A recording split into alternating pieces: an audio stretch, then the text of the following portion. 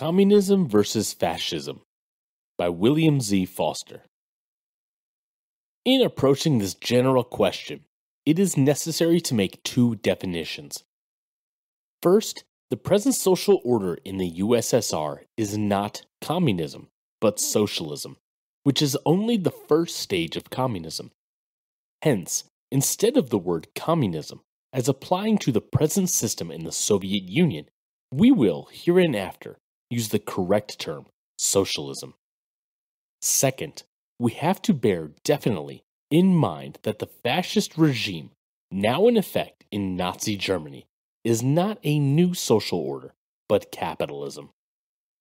The real issue, therefore, as presented by the Soviet and Nazi regimes, is socialism versus capitalism, and it is in this sense that it is dealt with throughout this pamphlet. The different social systems of the Soviet Union and Nazi Germany represent the opposite poles of modern society in their economic structure, their forms of political government, their class composition, their foreign policies, their culture, and their outlook upon life generally. The socialism of the USSR is the beginning of a new world system, whereas Nazi fascism is the most reactionary expression of the dying capitalist world order. The fundamental difference between socialism and fascism is the most significant political fact of our times. This oppositeness in the makeup and policies of the Soviet Union and Nazi Germany would seem to be so obvious as to be unmistakable. Yet, we have witnessed on all sides the fantastic spectacle of a determined attempt to convince the toiling masses in the United States and other capitalist countries that Soviet socialism and Nazi fascism are essentially the same. Some capitalistic writers even insolently assert that Soviet socialism gave birth to fascism, all of which constitutes the most brazen political distortion in history.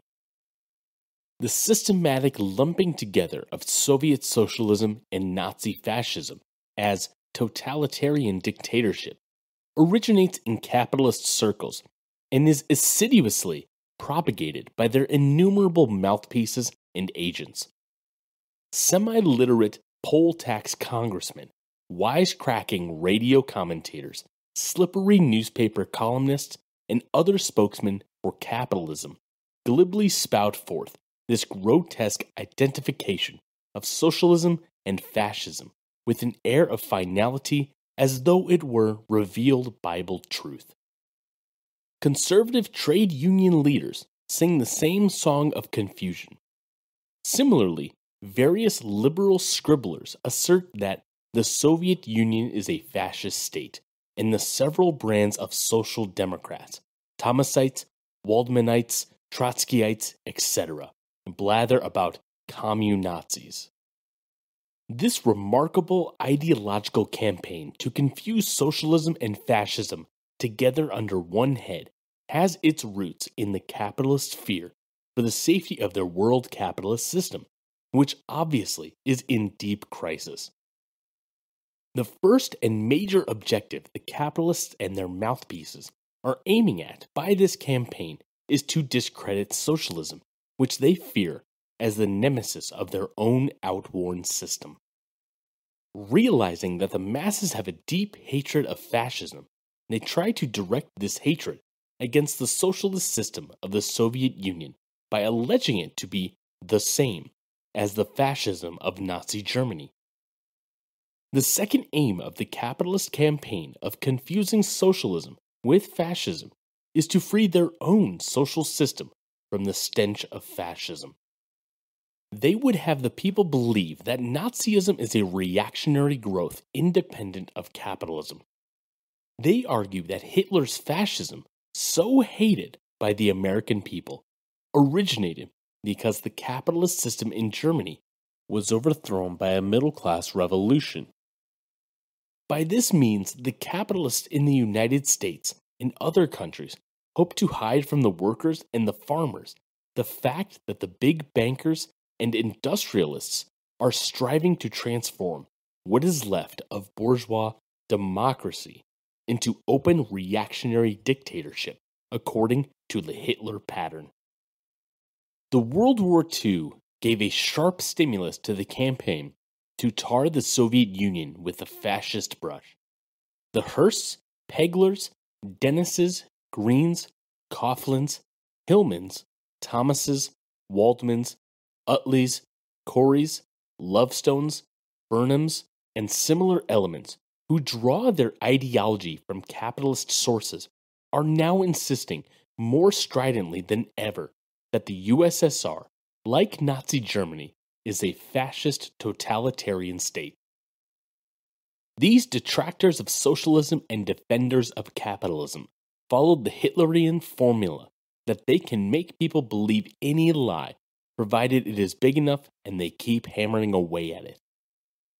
For the most part, they confine themselves to generalities, reiterating ceaselessly that their central theme, that Nazi fascism and Soviet socialism, are identical.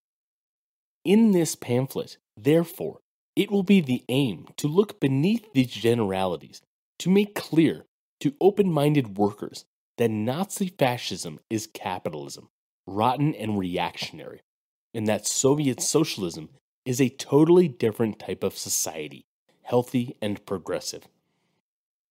Who owns the industries? The foundation difference between socialism and fascism is the fact that in a socialist system, the industries and the land are owned collectively by the people, whereas under fascism, these social means of production and distribution are owned privately. The widely differing political and cultural superstructures of the two forms of society, as well as their contrary political direction, develop out of their basically different systems of ownership of the industries and the land. In the Soviet Union, which is a socialist country, the industries and the land are the property of the people and are operated solely with the objective of improving the people's condition. There are no private capitalists or landowners whatsoever to exploit the toiling masses. There are neither rich nor destitute in the USSR. The very essence of the Russian Revolution of 1917 was the transfer of the ownership of the social means of production and distribution from a private to a collective basis by the revolutionary action of the masses, carrying with it the abolition of human exploitation. Section 1, Article 4 of the Constitution of the USSR states the economic basis of the country as follows. The socialist system of economy and the socialist ownership of the means and instruments of production, firmly established as a result of the abolition of the capitalist system of economy, the abrogation of private ownership of the means and instruments of production, and the abolition of the exploitation of man by man, constitute the economic foundation of the USSR. Nazi Germany, on the contrary, has a capitalist economy, the same in all fundamentals as that of the United States, England, France, and other capitalist countries. The bulk of the wealth of the country is in the hands of a few people. The industries, as before the Hitler regime, remain privately owned. A small clique hold as their personal property the great banks, factories, mines, etc., and systematically use this ownership to rob the German people. In the New Masses, February 11th, 1941, G.S. Jackson showed that in the year 1938, the profits of the 15 largest industrial concerns in Germany averaged 7.7%, as against 5.6% for the 15 biggest American corporations. The only important change Hitler brought about regarding the ownership of the industries was to strengthen enormously the position of the great monopolists by more active government intervention in their interest in the shape of state subsidies, favorable taxation, repression of the workers, etc. Now, after the advent of Hitler, the German monopolists far more completely dominate the industries at the expense of the working class, the peasantry, and the small merchants and manufacturers.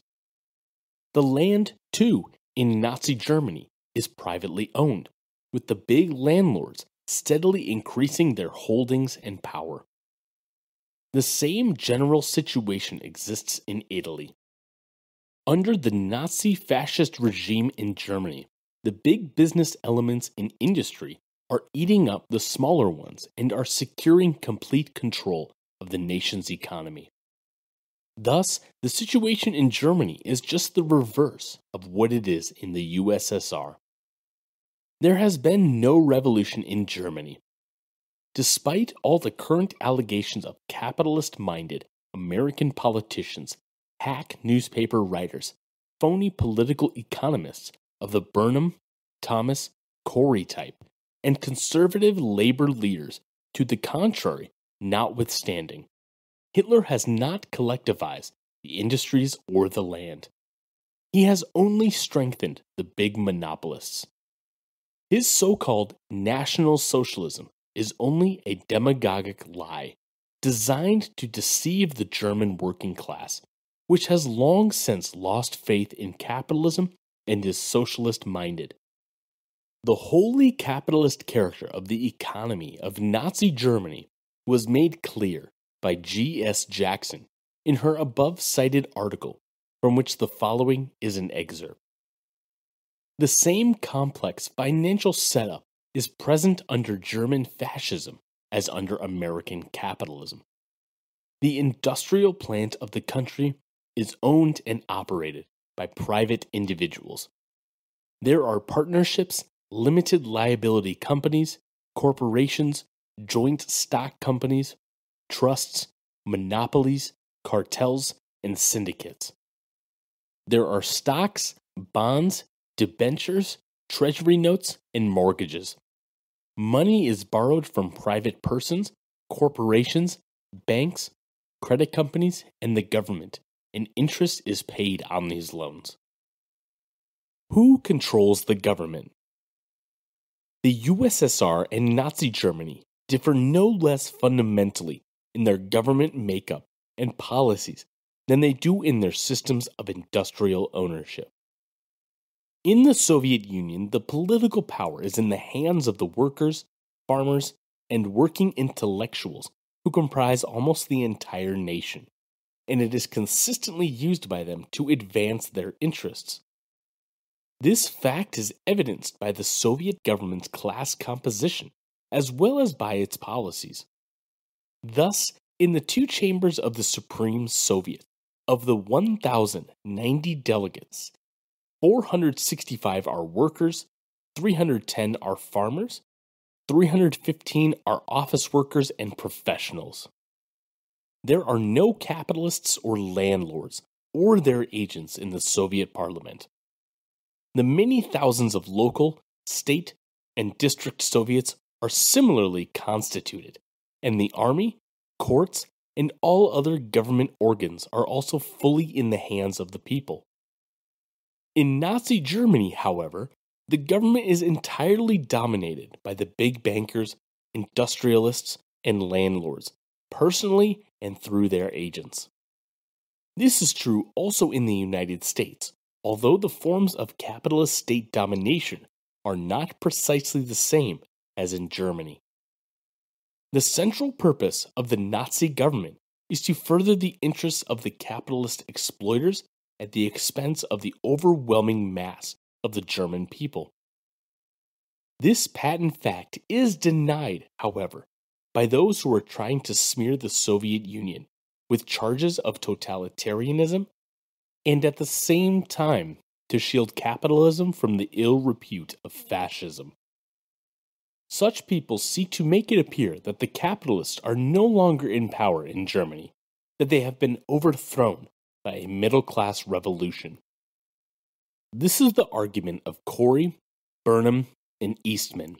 In the same sense, President Roosevelt, in his Jackson Day speech, said, "We have seen what has happened to the great capitalists of Germany, who supported the Nazi movement and then received their reward in Nazi concentration camps or in death." Norman Thomas, who reflects every capitalist demagoguery, similarly says in his book, Socialism on the Defensive, "The German industrialists who helped Hitler to power miscalculated." Labor, the conservative railroad union weekly, likewise misinforms us that Hitler has enslaved the industrialists and financiers. James Burnham's recent book, The Managerial Revolution, is based upon the same idea, and innumerable similar assertions could be cited. Such statements, which now fill the press and the radio, are utter falsifications. Not the capitalists, but the communists and other militant workers populate Hitler's concentration camps and face his executioners. Not the middle class rules Germany, but the great capitalists. Nazi fascism, in its government as well as in its economic system, constitutes the rulership of the most reactionary sections of monopoly capital. What the Nazis have done is not to place the middle class in political power, but to strengthen enormously the grip of the great capitalists on the state by smashing the trade unions, cooperatives, and workers' and liberal parties, and by eliminating the toilers' representatives from all sections of the government. Under the Nazi regime, as never before, the big bankers, industrialists, and landlords have a free hand in ruling the country. They have greatly centralized the state and tightened their grip upon it. Their system is state capitalism raised to the maximum. In person or through their agents, the great capitalists occupy all the key positions in the Nazi Party, the state, the army, the industries, the press, the trade unions, the schools, and every other important social institution, and they make full use of their control to advance their own interests. The exiling of the big capitalist Fritz Thyssen by Hitler, an event upon which Roosevelt and others base their assertions that the capitalists have been expropriated and displaced by the Nazis, was simply the result of a gang quarrel among the great capitalists themselves over the advisability of the Soviet-German Non-Aggression Pact. The Nazi Party is the party of the big businessmen, on the same principle, if not in the exact form, that the Democratic and Republican parties are the parties of big business in the United States. Hitler is the instrument of the great capitalists, not their master. The big monopolists financed the rise of the Nazis to power, and they are now in full control of the Nazi regime. The Nazi leaders, who were not capitalists at the outset, have since enriched themselves on a large scale. Many of the Nazi moguls have grabbed vast properties, Göring now being one of the biggest capitalists in Germany. What wealth Hitler himself has amassed is being kept a state secret. Undoubtedly anticipating the eventual collapse of Nazi Germany, the Nazi leaders have also made huge investments abroad. The weekly magazine Friday gives the following figures regarding these people's financial holdings in the United States and Latin America. Joseph Goebbels, 4,635,000. Rudolf Hess, 473,000. Heinrich Himmler, 2 million. Joachim von Ribbentrop, 3,165,000. Hermann Göring, 2 million. Different modes of production.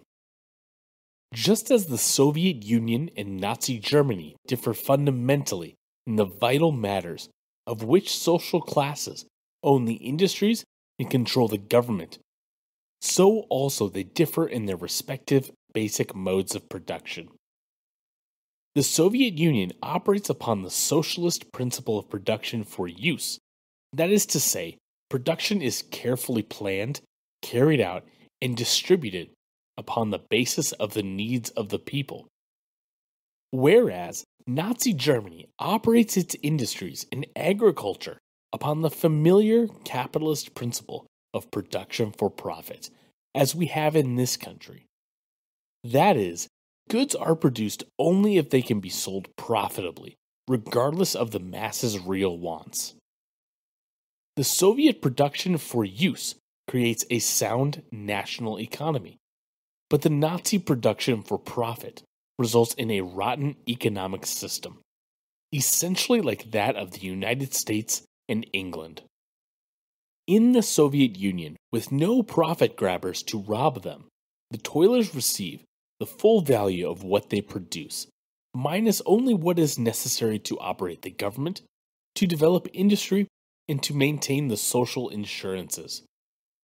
Consequently, there being a balance between the producing and consuming powers of the workers and other toilers, there are no unsaleable surpluses, no problem of securing markets.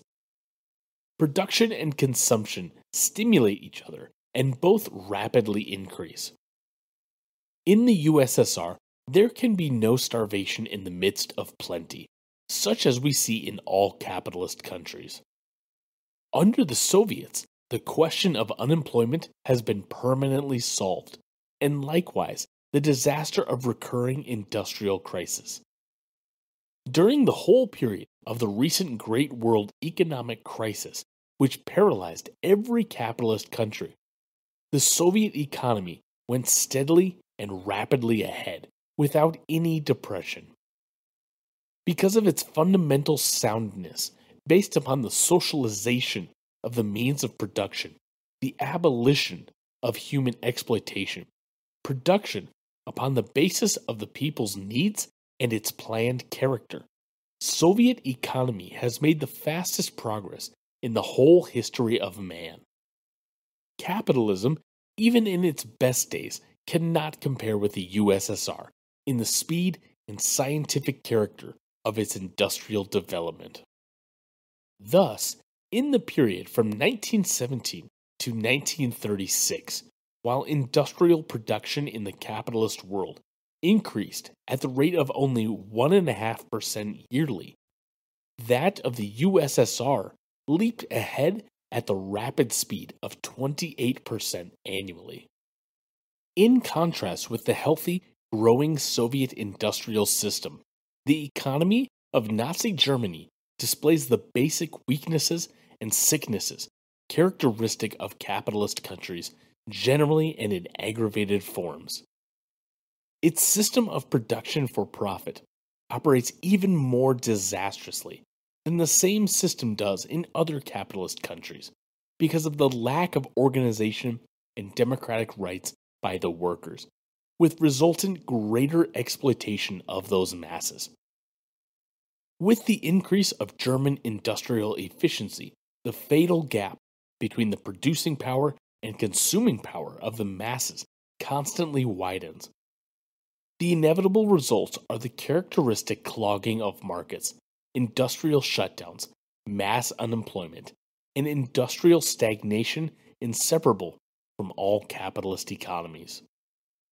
Fascist apologists brazenly lie when they say that Hitler has abolished mass unemployment and industrial crisis. The fascists have only temporarily obscured these incurable diseases of capitalism by their present wholesale production of munitions and the gearing of the nation's whole economy to the waging of war. Only by carrying on the horrible trade of organized mass slaughter can the Nazis keep their industries going, even for the time being. It is true also of American and British capitalism. The Soviet system creates an economy of abundance. Automatically, the more the workers produce, the higher the real wages they receive for their labor. Their consumption of commodities keeps pace with their increased producing power. Consequently, As Soviet economy makes its unparalleled advance, so do the living standards of the masses. No other country can or does systematically plan the material welfare of its people. In all capitalist countries, prior to this war, the number of employed workers had been stagnant or declining. Whereas in the Soviet Union, their number increased from 11,600,000 in 1928 to 30,400,000 in 1940. The USSR also is the only country in the world where the living standards of the people are rising, and at a rate never equaled anywhere under capitalist conditions. The average wages of Soviet workers jumped from 1,566 rubles in 1933 to 3,467 in 1938. The national payroll increased from 56 billion rubles in 1935 to 175 billion in 1941. Retail increased from 15 billion rubles in 1929 to 174 billion in 1940. Government appropriations for the Soviet system of Social Security increased from 10 billion rubles in 1937 to 16 billion in 1941. The tempo of this improvement of the people's material conditions constantly speeds up as industry expands and develops. In Nazi Germany, on the other hand, the prevailing profit system creates the economy of scarcity characteristic of capitalism in all countries. While the German capitalists continue to pile up their ill-gotten wealth, the living standards of the constantly more exploited toiling masses rapidly fall. The German toilers have suffered a deterioration of at least 25% in their real wages since fascism came to power. Their work week has been increased from 48 to 60 and 70 hours, and their shop conditions have been greatly worsened. Their old age, sick, and unemployment insurances have been slashed. Restriction of useful production is the policy of the Nazi regime, as it is that of Roosevelt and of monopoly capital in the United States. Fascist spokesmen attempt to glorify the spreading mass pauperization. Cannons, not butter, cried Goering, the Nazi industrial overlord. We are against the easy life, says Mussolini. In the United States, the fascist Lawrence Dennis, in his book The Dynamics of War and Revolution, says an economy of easy abundance would create no spiritual values to give life dignity and meaning. Lewis Mumford, in his Faith for Living, demands a transfer of loyalty from an economics of comfort to an economics of sacrifice. Socialism is for peace, fascism for war. In no sphere does the fundamental difference between socialism and fascism stand out clearer than in the vital matter of peace and war. In Nazi Germany, the monopoly capitalists, the organizers of imperialist war, reigned supreme.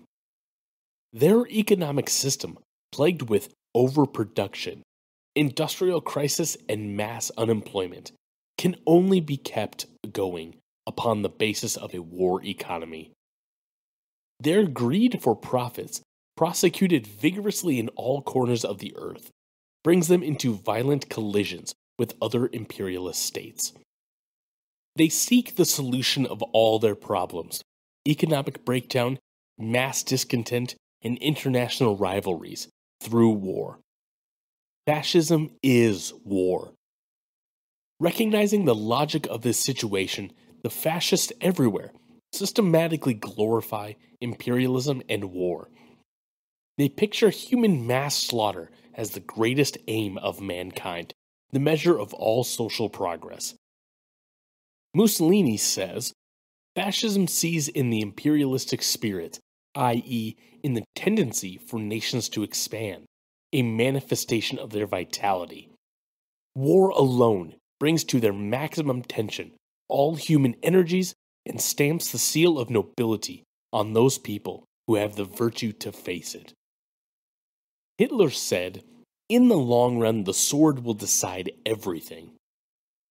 Fascist youth are taught that their greatest ambition should be to die in imperialistic war. Fascist countries and fascist groups everywhere are distinguished by their ultra-chauvinistic nationalism and warlike character. Hitler's so-called New World Order, could he set it up, would be only a jangling collection of mutually hostile and antagonistic states, kept together by armed force and holding before the world an endless prospect of even more brutal and devastating war. Since the first days of his seizure of power in Germany, Hitler has proceeded upon a policy of war, with the help of the British Tories, who hoped that he would turn his growing power against the Soviet Union. Hitler militarized the whole German nation. In building up his tremendous armed force, he has reorganized the entire economy of Germany upon a war basis. No less important to his war policy, Hitler broke up the organizations of the peace-loving, democratic masses of the people, thereby giving the big capitalist imperialists a free hand to prosecute their warlike program. Hitler's policy of aggression and war found its logical culmination in Germany's violent clash with the militant imperialist Anglo-American alliance and in his bid for world conquest. In total contrast to the warlike character of Nazis' fascism and of world capitalism generally, stands the peace policy of Soviet socialism. The Soviet economic system does not require the violent stimulant of war in order to keep going. On the contrary, with production and distribution balanced, and with no unsaleable surpluses clamoring for outlets in foreign markets, the Soviet economy imperatively needs a regime of peace for its development. The peace policy of socialism is rooted in its economic system. This peace policy is further fortified by the fact that the great capitalists, the makers of modern war, have been long since totally defeated in the USSR, and the full political power resides in the hands of the democratic and peace-loving, toiling masses. Socialist workers and farmers who hold the power in the USSR have no interest in exploiting the peoples of foreign lands, hence they have no urge to war. Whereas fascism is impelled along a policy of war by the very nature of its fundamental economic and political structure, the whole makeup of socialism commits the latter irresistibly to a policy of peace. While Nazism has no other perspective than war, Soviet socialism has consistently sought to live in harmonious economic and political relations with all other countries. Socialism is the bearer of world peace. Mankind will find in an eventual world federation of socialist countries the final end of war. In accordance with the nature of its socialist economic and political system, the Soviet Union, ever since its foundation, has conducted a ceaseless struggle for world peace.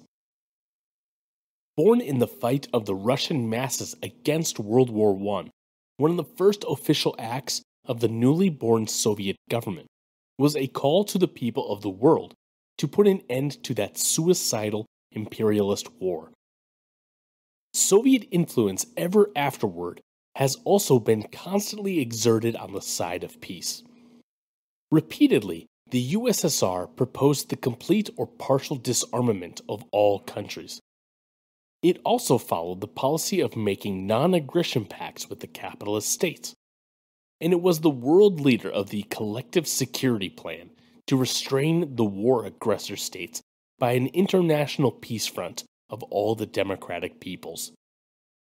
In the imperialist World War II, the Soviet government true to its basic peace policy, maintained an attitude of neutrality and of preventing the spread of the war, despite constant efforts by both sides to involve it in the ruinous struggle. American newspapers talk about the Soviets' foreign policy being an enigma was sheer nonsense. On the contrary, it has always been quite clear. Desiring peace ardently, the Soviet government fought resolutely to keep peace in the world. And then, when this effort failed and the imperialist wolves went to war, the Soviet government adopted a determined policy of keeping itself out of the slaughter that it had worked so hard to prevent. There is nothing enigmatic about such a consistent policy of peace. The USSR has built up powerful armed forces, but these are for defense, not for preying upon other peoples. There is no such thing as red imperialism, nor can there be, because in the Soviet Union there is no monopoly capitalism, the fountainhead of imperialism. It is absurd to characterize as imperialism the active assistance given by the USSR to the attacked peoples of Spain and China, or to condemn as imperialism the peaceful joining to the USSR of the peoples of Estonia, Latvia, Lithuania, Eastern Poland, and Bessarabia, a federation which was carried out with their overwhelming consent. And as for Finland, the Soviet government would have been able peacefully to settle with the Finnish people the boundary changes necessary for the safety of Leningrad, had it not been that British, French, and American imperialists interfered with the negotiations in the hope that their machinations would result in a long-planned general capitalist war against the USSR. Soviet democracy versus fascist dictatorship. As in all other respects, Soviet socialism and Nazi fascism differ fundamentally on the question of democracy, both in theory and practice. Proletarian democracy, said Lenin in 1918, is a million times more democratic than any bourgeois democracy. The Soviet government is a million times more democratic than the most democratic bourgeois republic.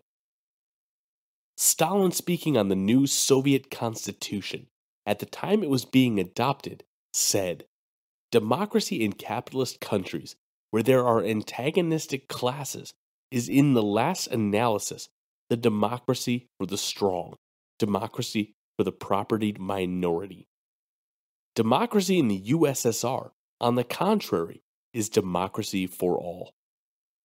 In his famous pamphlet, Mastering Bolshevism, Stalin, in the spirit of Soviet democracy, said, "We must pay careful attention to the voice of the masses, to the voice of the rank and file members of the party, to the voice of the so-called small men, to the voice of the people."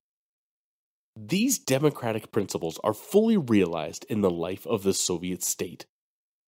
The people are guaranteed, incomparably, the most extensive rights of any nation in the world, including the rights of suffrage, speech, organization, and conscience, the right to work, of recreation, of full education, of social security, of racial equality, of sex equality, etc. The Stalin Constitution is by far the most democratic in the world. Contradicting the current anti-Soviet slanders, an impartial witness, Professor John McMurray of the University of London says in his book Creative Society, "Communism is both in theory and in the substantial, economic side in practice, democratic. In the real sense, Soviet Russia is already far more democratic a society than any other has ever been." As against the profoundly democratic character of Soviet society, the Nazi regime is altogether autocratic. Nazi propaganda is saturated with contempt for the masses an adulation for their so-called natural rulers of the people, the elite, or leaders. This fascist elite is in reality nothing more than the organized gang of agents of the most reactionary sections of finance capital, who, at the moment, find themselves in power. The Nazi program calls for all power to the leader. Hitler declared at the 1935 Nazi Congress that the Führer is the party and the party is the Führer. And in his book, Mein Kampf, he stated also that the National Socialist Party must not be the servant of the mass, but its master. Mussolini's writings are crowded with similar autocratic sentiments, and in this country, the Nazi echo, Lawrence Dennis, states in his Dynamics of War and Revolution, "Let me say categorically that I do not believe in democracy or the intelligence of the masses. The Nazi regime is organized from top to bottom around such anti-democratic principles, and the masses of the people are utterly deprived of all democratic rights." Contrary to those who try to lump fascism and socialism together, the fascist dictatorship of Nazi Germany has nothing in common with the proletarian dictatorship of the USSR. At the 7th World Congress of the Communist International, Georgy Dimitrov said correctly, "Fascism in power is the open terrorist dictatorship of the most reactionary, most chauvinistic, and imperialistic elements of finance capital. It is naked, autocratic domination by the biggest capitalists over the toiling masses, who have been robbed of all parliamentary democracy, and who have had their trade unions, political parties, cooperatives, and other democratic mass organizations ruthlessly broken up. In the United States, we can see the same autocratic trend developing in the reactionary policies of the big capitalists and their political agents. The Nazi one-party system represents the suppression of all the political organizations of the working class and petty bourgeoisie by the dominant big capitalists. The proletarian dictatorship, so named by Karl Marx almost 100 years ago, on the contrary, is the rule of the toiling masses. In the USSR, dictatorship of the proletariat constitutes a temporary form of the socialist society adopted for that period in which it is still necessary for the victorious workers and farmers to hold in check the remnants of the former ruling classes and also to defend themselves from the external capitalist enemy states. The Soviet regime, however, is headed toward a stateless society. The one-party system of the USSR, opposite to the situation in Nazi Germany, signifies and expresses the victory of the toiling masses. On this point, in the pamphlet Stalin on the New Soviet Constitution, Stalin says, "Several parties and consequently freedom of parties can only exist in a society where antagonistic classes exist whose interests are hostile and irreconcilable, where there are capitalists and workers, landlords and peasants, kulaks and poor peasants. But in the USSR, there are no longer such classes as capitalists, landlords, kulaks, etc. In the USSR, there are only two classes, workers and peasants, whose interests not only are not antagonistic, but, on the contrary, amicable. Consequently, there are no grounds for the existence of several parties, and therefore for the existence of freedom for such parties in the USSR. There are grounds for only one party, the Communist Party, in the USSR. Only one party can exist, the Communist Party, which boldly defends the interests of the workers and peasants to the very end.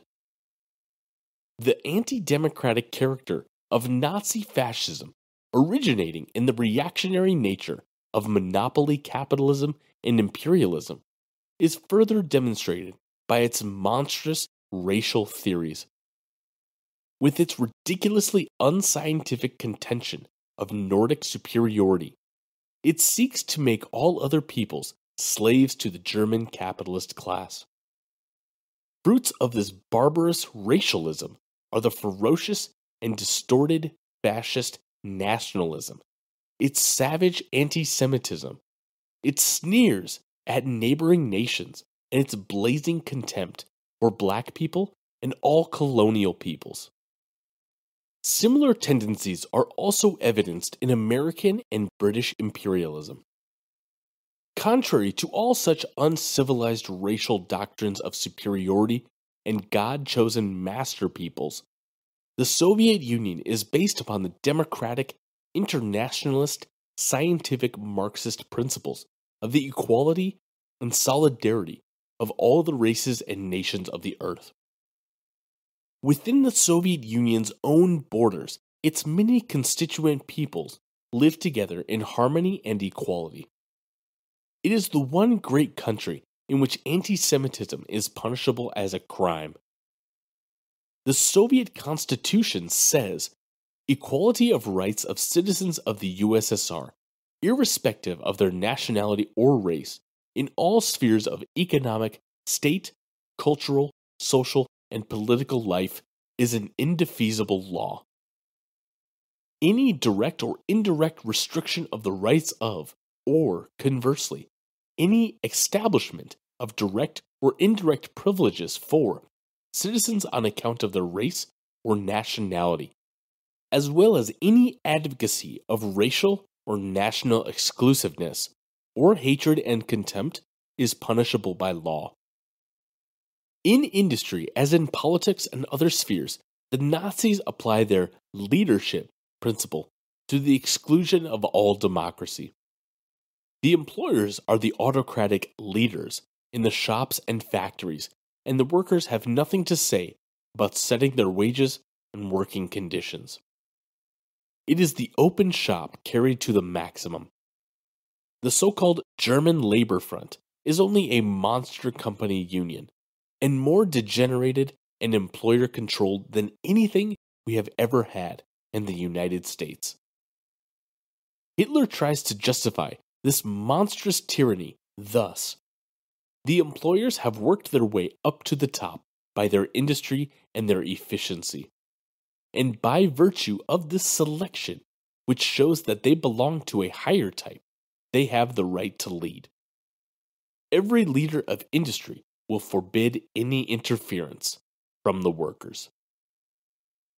In contrast with this system of Nazi industrial slavery, the workers in the USSR enjoy an industrial freedom utterly unknown in any other country.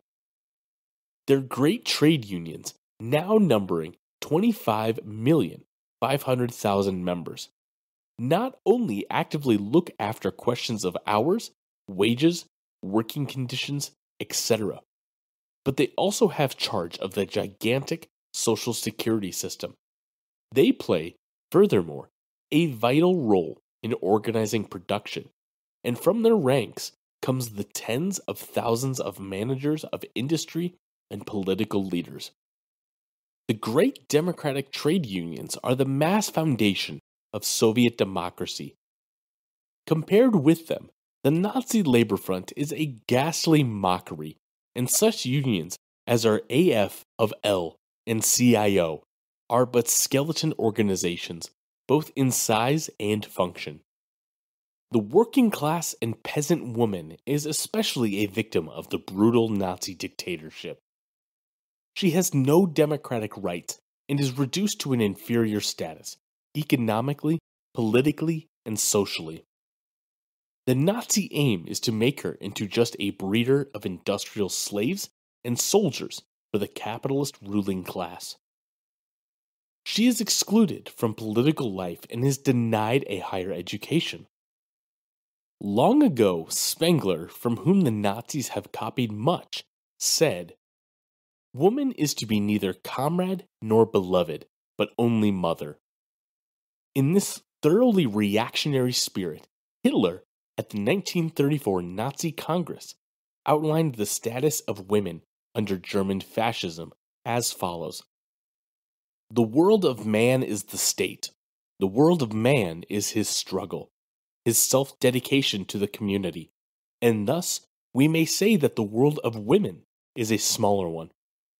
For her world is her husband, her family, her children, and her house. We do not believe it to be right for woman to penetrate into the world of man, into his special sphere. On the contrary, we feel that it is natural for these worlds to remain separated. The Soviet woman, contrary to all this fascist reactionism, enjoys the fullest equality. One of the greatest achievements of the Russian Revolution was to strike the shackles from doubly enslaved womankind. The Soviet Constitution provides that women in the USSR are accorded equal rights with men in all spheres of economic, state, cultural, social, and political life. Accordingly, Soviet women are on the forefront in all activities. In the Supreme Soviet, of 1,090 delegates, 187 are women, as against no women in the German Reichstag, and only half a dozen in the United States Congress. In Soviet industry, the 11 million employed women get the same wages as men doing similar jobs. They work in all occupations, many of them being factory and farm managers, locomotive drivers, ship captains, surgeons, scientists, etc. There are 100,000 women industrial engineers in the USSR, as against 10,000 in the rest of the world. In 1938, women numbered 43% of the students in the universities of the Soviet Union, and 66,000 physicians, or 60% of the grand total in the USSR, were women. In her home life, the Soviet woman is also surrounded by protections and freedoms quite unknown in any other country. Small wonder that the birth rate in the USSR is more than double that of either Germany, England, or the United States. Nazis and other fascists shout a great deal about the youth and what about fascism has to offer the new generation. But this is all a monstrous lie. The reality is that in Nazi Germany, as in all other capitalist countries, the way is barred to a real life for young people. The German industries, the government, the educational system, and all other vital social institutions, based on human exploitation and saturated with crisis and rottenness, are firmly in the grip of the big capitalists and their agents. The only real opportunity open before the great masses of proletarian and farmer youth in Nazi Germany is to perish on the field of battle, and this is now opened also as a future for the youth of the United States. The Soviet Union, on the other hand, is truly the land of the youth. Every line of social endeavor, industrial, political, cultural, is wide open and clamoring for the youth. In the Supreme Soviet of the 1,090 delegates, 596 are under 35 years of age. This situation is typical of every phase of Soviet life. In no country in world history has the youth blossomed as now in the USSR. Fascism teaches young people to die and drives them into mass slaughter. Socialism shows them the way to live and provides them the means for doing so. Soviet culture, Nazi barbarism. As the world capitalist system, caught in the meshes of its own incurable crisis, strangles and smothers, so also its culture withers and dies. Under fascist regimes, which arose where the capitalist crisis reached a very acute stage, the decay of capitalist culture is the most pronounced. In fascist Germany, education is decadent, science is in decline, and the arts are stultified. The whole educational apparatus, universities, colleges, schools, etc., has been drastically curtailed. The only science the fascists are interested in is that which advances their war technique, and the same tendency is growing in all other capitalist states. The Nazis have a supreme contempt for the popular mind. All they seek is the most effective means to deceive the people into obeying their autocratic commands. Hitler says in Mein Kampf, the receptivity of the masses is very limited, their ability to understand small. Only the restricted, so-called elite can appreciate or absorb culture. As for the masses, says Hitler, the primitive simplicity of their minds renders them a more easy prey to a big lie than a small one. On this basis, he feeds them the most outrageous demagogy. In the conquered countries, Nazi culture reaches its lowest depths of degradation. The burning of the books, the persecution of such outstanding scientists as Einstein, the resurrection of astrology, Nordic heathen god worship, and other forms of medieval obscurantism are typical indicators of the cultural barbarism that the Nazis are trying to inflict upon the world. This barbarism is fully in harmony with their ruthless exploitation of the workers in industry, their suppression of every trace of democracy, and their brutal slaughter of the people as cannon fodder in imperialist military adventures. At the other extreme, the Soviet Union represents the progressive cultural tendency. In that country, in full harmony with its socialization of industry, its abolition of human exploitation, and its development of the broadest democracy, there also exists the most intense promotion of culture in all its forms. The economic and political structure of the USSR is healthy and progressive, and so, too, naturally, is its culture. The whole country is involved in a mass cultural advance, such as the world has never before witnessed. Science, literature, art, every form of culture is expanding at an unheard of rate. Superstition and ignorance of all sorts are being systematically combated. And this culture is not being restricted to a small ruling, exploiting elite, but is extended to the broadest masses of the people, regardless of their national background.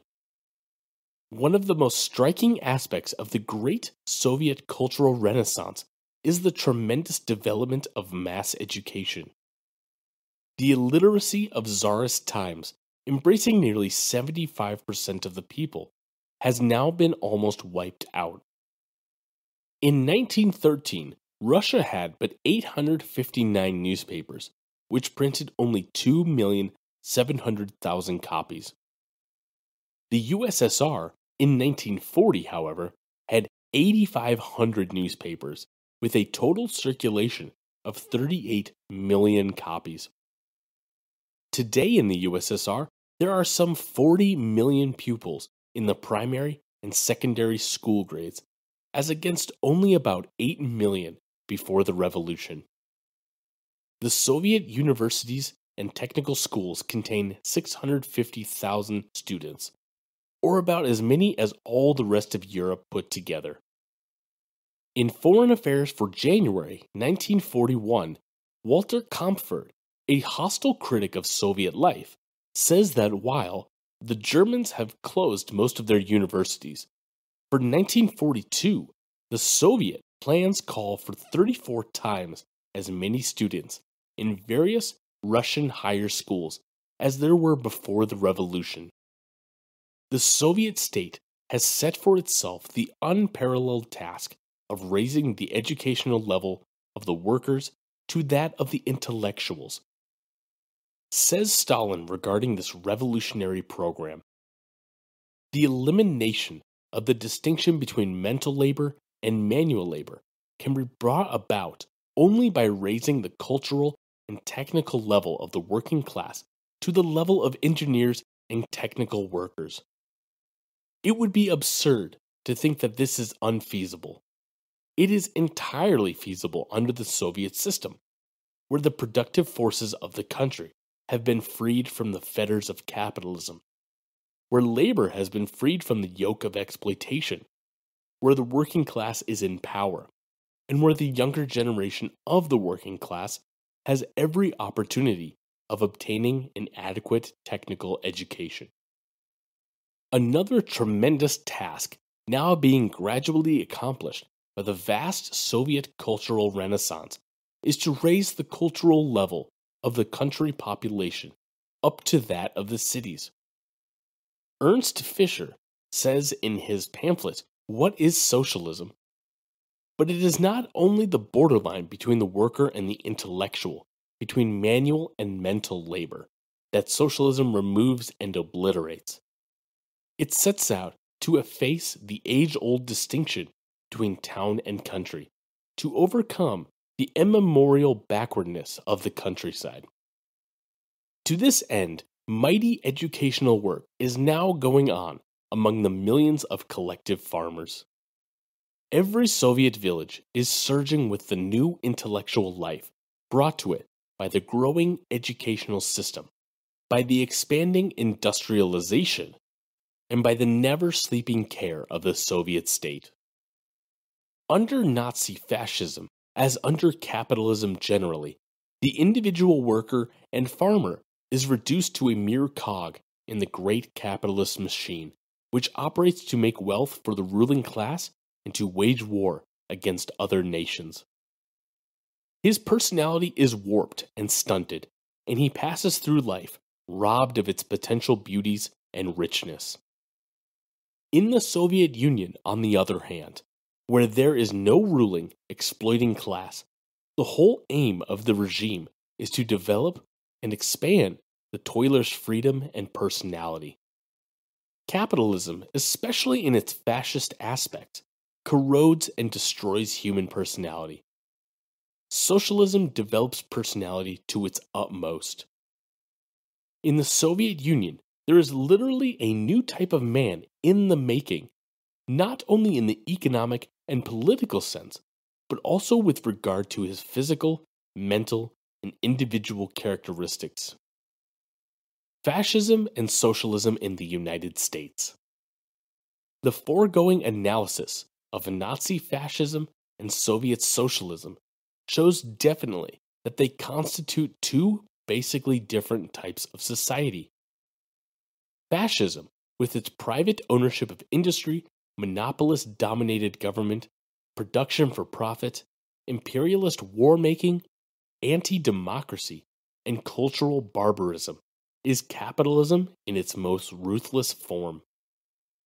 Whereas Soviet socialism, with its collective ownership of the industries and the land, worker-farmer government, production for use, broad democracy, and cultural progress, represents a new and higher order of society. The former is obsolete, moribund capitalism, and the latter is the developing higher world system that humanity is entering, socialism. Nor can all the pen pushers and paid liars of capitalism, in their eagerness to discredit socialism and to defend capitalism, obscure this profound oppositeness of the social systems of Nazi Germany and the Soviet Union. The wide gulf between fascism and socialism is clearly seen when we consider these movements in terms of the American situation. Let us indicate briefly the opposite origins, goals, and trends of fascist-minded reaction in this country on one hand and of the Communist Party on the other. In the United States, as in Germany, the fascist danger originates among the great capitalists. Wall Street is the breeding place of American fascism, and the Hearsts, Coughlins, Lindberghs, Peglers, McFadden's, etc., are the mouthpieces of big capital. The great monopolists, Morgans, DuPonts, Fords, Girdlers, Veers, etc., are now dominating the Roosevelt administration and shaping its policies. but they at least are partially restrained by the resistance of the organized workers, farmers, and city middle class. If the monopolists could break this opposition, they would then proceed systematically to destroy what we have left of parliamentary democracy, nationally and in the states, and would set up a dictator on the Hitler model. They would smash the AFL, the CIO, and all other democratic organizations of the people, and enormously increase the exploitation of the workers and farmers. They would create a powerful Gestapo with some Martin Dies at the head of it. They would strew the country with concentration camps and jam them with anti-fascist elements. In short, as we can see clearly from their present-day activities, if the Wall Street moguls, fountainheads of American fascism, were able to overcome popular resistance and to have their complete way, they would create a terroristic fascist regime in this country, similar in all essentials to that now prevailing in Nazi Germany. The Fords, Girdlers, DuPonts, and Veers of the United States are the blood brothers of the Hitlers, Görings, and Schacks of Germany. On the other hand, the present program and daily activities of the Communist Party prove that it aims at creating a totally different kind of an America. While striving now to raise the workers' wage and unemployed relief under capitalism, it is eventually aiming at the socialization of the industries and the land and the abolition of human exploitation altogether. Every worker would have a job as his constitutional right. Today, the Communist Party defends the democratic rights of the people and urges the formation of a great farmer labor party in order better to carry on this defense. And it at the same time looks forward eventually towards securing a government completely in the hands of the workers and farmers. The communists also strive to strengthen the trade unions and other mass organizations, and would eventually build them into the basic organizations of the new social order. The communists are opposed to imperialistic militarization and war, and they would finally put an end to these monstrosities and establish a world at peace. This program realized, in broad outline, would be socialism. It would be no mere replica of Soviet socialism, but would be adapted to specific American conditions. Its fruits would be peace, freedom, prosperity, and cultural development for the people, instead of the war, slavery, hunger, and barbarism that are the inevitable results of fascism. Socialism and fascism constitute two different worlds. The lumping together of Nazi fascism and Soviet socialism by the capitalists and their lick-spittle agents in the press, on the radio, among the trade union leadership, etc., is triply dangerous to the American people. In the first place, it tends to prevent the workers and other toilers in this country from understanding the tremendous progressive significance to them of the socialist development that is now taking place in the Soviet Union in relation to the basic solution of their own problems of unemployment, poverty, oppression, and war. Second, it tends to drive a wedge between the peoples of the Soviet Union and those of the United States, and to prevent the vital collaboration between those two peace-loving nations. Third, the confusing together of fascism and socialism tends to blind the American people to their main enemies, the capitalists of this country. These reactionaries, by directing their campaign against the Soviet Union and the Communist Party, thus divert attention from their own schemes to enslave the workers and other toilers of the United States. Red baiting is the tactic of the capitalist reactionaries, whether it is practiced by labor leaders, quote-unquote liberals, or whatnot. It is the method by which Hitler and Mussolini came to power, and it is the one whereby American reactionaries are step by step seeking to wipe out democracy and to set up their own brand of fascism in this country. Should they be able to break up the Communist Party, which stands in the front line of every battle for the people's rights, it would not be long before the trade unions, the farmer organizations, and all other democratic movements of the masses would confront a life and death struggle. That's the way fascism seized power in Germany, Italy, France, and other fascist countries, and that's how the reactionaries want it to happen here. To possess a clear picture of what is actually taking place now in the Soviet Union, so as not to be fooled by the lie that Nazi fascism and Soviet socialism are the same, is of the most fundamental importance to the American workers and other toilers.